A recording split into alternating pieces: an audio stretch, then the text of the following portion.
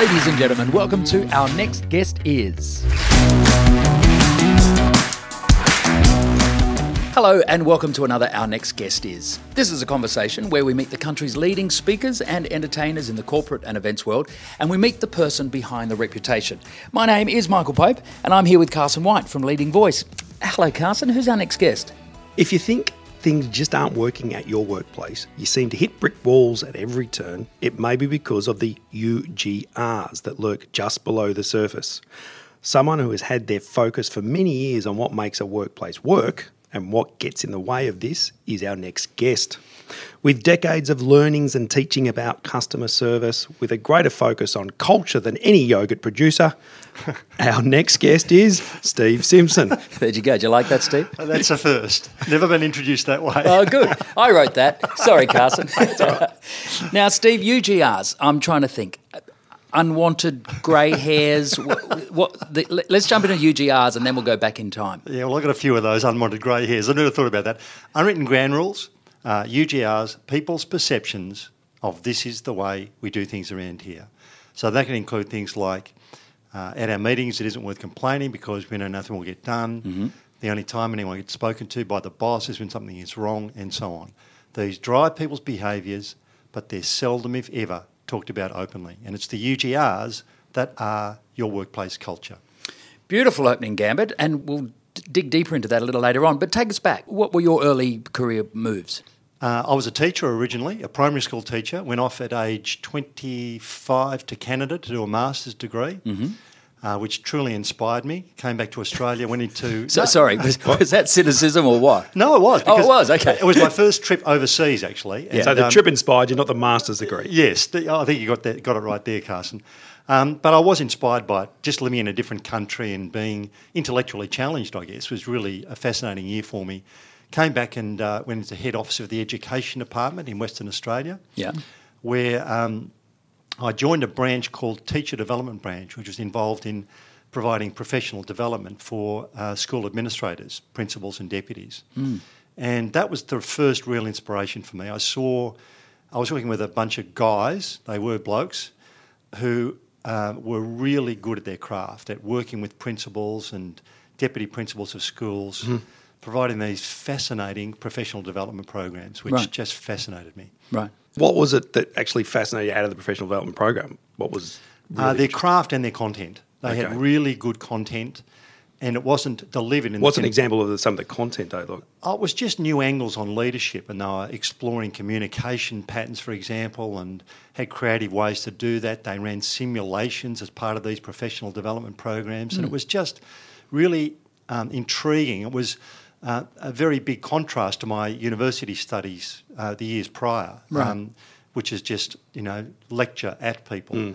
And I saw laughter, lots of laughter in these sessions, so I quickly discovered that we could have fun and learn useful, relevant, practical content at the same time. What was it then that took you out of that face-to-face classroom and into working with companies and businesses and about getting them to look at their culture? Well, I was inspired by these gentlemen, and after spending 5 years in head office of the Education Department, met a guy who had similar ideas to me, and we quit. And, as you do. Yeah. Who led who? It was a bit of joint pushing. Yeah. Right. And it was a scary prospect because we were going from a guaranteed fortnightly salary for the rest of our lives to nothing. And when was this? What years was this? That was in around 89, so I was mid-30s. Did you have a first client lined up to soften that blow? No. Oh, well, while working full-time, we're exploring opportunities. Right. And found some options through that way. But it was sleepless nights, when you leave that security. So I took the plunge. And I just asked myself, if I don't do this, will I live to regret it? And there was only one answer to that, so I pulled the pin. Given that your focus is on culture of businesses, was it your decision to leave, was that very much influenced by the culture of where you were or the pull of the unknown? Well, it was a bit of both. I actually, when I made the decision to leave, that was well and truly before I quit. So I used that time. It's a lot of people are nodding their head listening to this podcast. Yes. Did you see life differently each time you then turn up to work? Well, I actually saw people in the workplace getting negative and cynical in my time there, and I decided consciously I wasn't going to do that. I wasn't going to allow the organisation to do that to me, and I used it as a learning platform. I learned as much as I could, and I focused on the culture and just stored it in the back of my mind. I didn't know how I was going to use it. Although having said that, during the time I was in head office, I was asked to run a series of, to facilitate a series of sessions for school administrators in a region near Perth. And being young and bulletproof, I said, of course I can do those without even knowing what the content of these was. And I discovered when I was planning for the next one that one of the content areas they'd chosen was culture. So I went back to the books that I'd studied when I did my master's degree, and quickly realised that this stuff was esoteric, philosophical, academic, had no practical relevance whatsoever. So it was in that context, in preparing for this session which I was going to facilitate, that I created the concept of UGRs, and I reflected on the unwritten ground rules that I'd encountered as a teacher at a school. And that's when you named it. Did you actually verbalise UGRs then? I actually named it UGRs. Yeah, straight up. So, straight up. And when I presented it, in a fairly rudimentary way, by the way, because it was the first time I'd ever presented it, I actually knew I was onto something because I got almost a physical reaction from the audience. Some people leant forward with great intrigue, and others almost physically turned their back on me because it was too confronting for them. Right. And by virtue of that alone, I thought, I'm actually onto something here because I'd never heard it talked about before in that way. Yeah. Let's stay in the school environment before we take it broader. Does the principal very much lay down the culture, or is it more than just the man or woman at top that sets the culture? Look, I think it's without doubt that leaders have a real strong role in creating and sustaining the existing culture. And one example that comes to mind in a school context is when I fronted up at the first day at my new school, because I taught in 3 different schools in a 5-year period. And I sat in a chair in the staff room during one of the breaks and got strange looks from every other staff member who was in the room, which was, why are you sitting in that chair? Right. There you know whose chair that is. It was the principal's chair. Now, this wasn't verbalised. Everyone knew it, except for the new people. So in a school, yes, the principal, I mean, that applies to car parks. Why are you parking there when that's the principal's car park? No labels, no signs there. But that chair example pretty much is a perfect example of UGRs, which obviously we'll get into shortly. 100%. Yeah. Is it as simple as when you go to a staff room and you see the cups have names on it? Is that a clear indicator of the culture that you've walked into? Well, let's put it this way. Whenever I go into a company now and I'm invited into their tea room to have a coffee, I will always ask the question, are these community mugs or are they owned by people? And so where is it laying at the moment? Is it 50-50 or are there more community? 50-50. Is that right? And when it's 50-50, the people when they are owned, the person will say, I'll find a mug for you. Okay. Because don't you dare take the wrong mug. I mean, it's incredible. So sorry, cousin, let's just stay on this mug idea. What does that then tell you? What does that? What path does that take you down, whether it's a community mug place or an own your own? Well, I'd need to see more, but the risk is that is personal ownership, UGR, which says protect your own. And that must pervade, that pervades the business. Well, I think there's a risk of that, absolutely. Sorry, cousin. Oh, no, well, no, it's just I always like a T-shirt idea. There's probably a T-shirt in there, this is my mug and not yours, back off. The merchandise line for UGRs, Steve. You could sell it at your next workshop, I hadn't thought of that one, thank you. That's all right. So today you're spending time on the speaking circuit that we'll get to, but you're also working with companies is it about unpacking and putting a spotlight on their culture so they can then own it or change it? Well, it's that and more, because I think in the first instance, we need to create a business case for culture. I think it's true that culture is talked about a great deal nowadays, more so than it probably ever has. But I know that many leaders talk culture a lot, but don't really know that much about what they're talking about because there is not the business case for culture.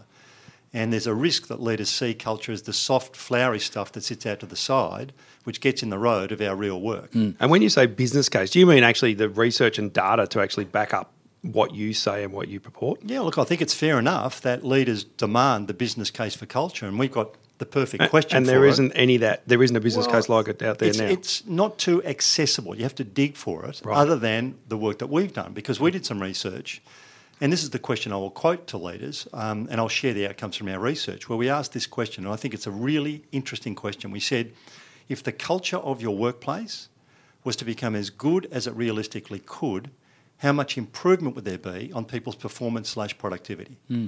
And we did research into that, and the results are fascinating. But before I share the research, I will say, when I'm sharing this face-to-face with leadership teams, you put a percentage on it. And I'll reinforce that 0 is a legitimate answer. You might think the culture now, realistically, is as good as it's going to get. So 0 is legitimate. In our research, we gave a sliding scale, 0, 10, 20, up to 100, and then 100% plus. And almost without exception, when I ask this face-to-face of leadership teams, the average will come out at around 40 to 50%. I mean, and that is staggering. 40 to 50%. And I'll say to people, are you serious? And they'll go, yeah. And I'll say, well, let's presume you've been wildly over-optimistic. Halve it. Would you take it? Yeah. And of course they say yes. And I say, well, where else would you gain that sort of performance improvement? Nowhere. Yeah. Now, that's the business case for culture. So just on the research, because I know some of the listeners might be going, well, what was this research? Just talk about it, because it was quite an extensive, in the early days, it was quite an extensive research project you undertook, didn't you, from memory? Well, we've undertaken a lot of different research. Right, so yeah. that's one element of our research. We also had 2 universities fund world first research into UGRs.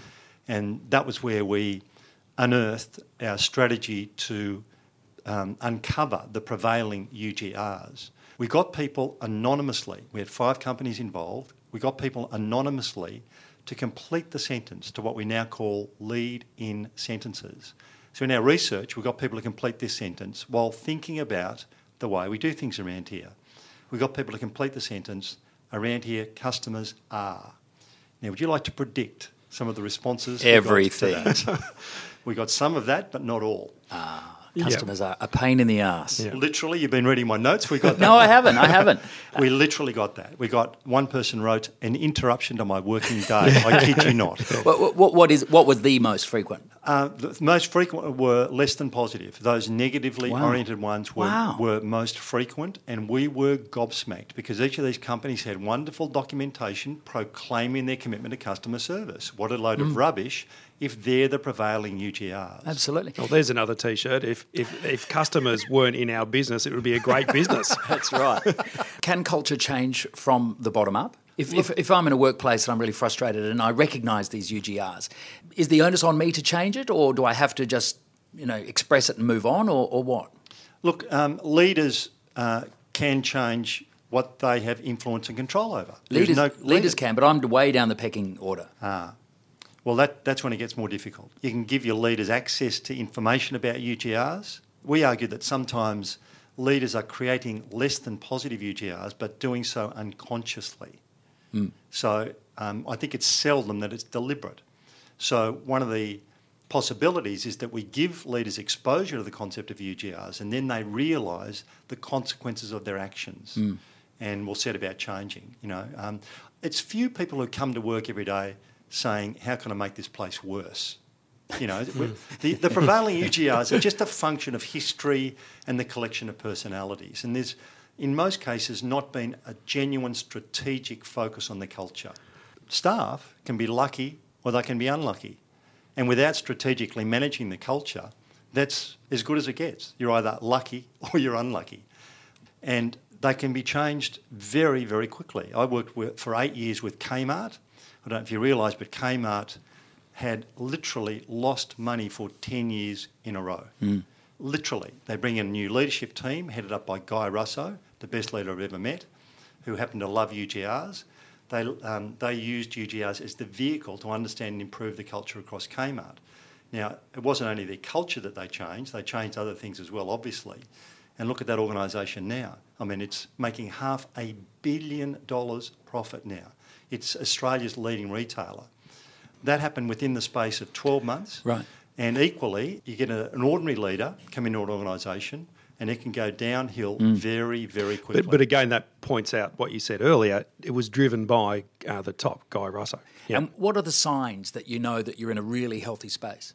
Well, the true test of a good culture, in my view, is very, very simple. It is, what is the alignment between the stated aspirational culture, normally articulated as values, and the real UGRs? Now, when those are closely aligned, we've got a great culture. Right. But And that's measurable. 100%. Yep. We can find out what the UGRs are. In fact, since our initial research with the universities, what we do is we craft lead-in sentences linked to the kind of culture that the organisation is fighting for.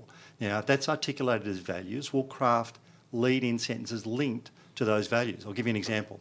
It's not uncommon for a company to have as a value respect. So how would your I've seen the posters. we all have. How would people complete this sentence? Around here, people are treated.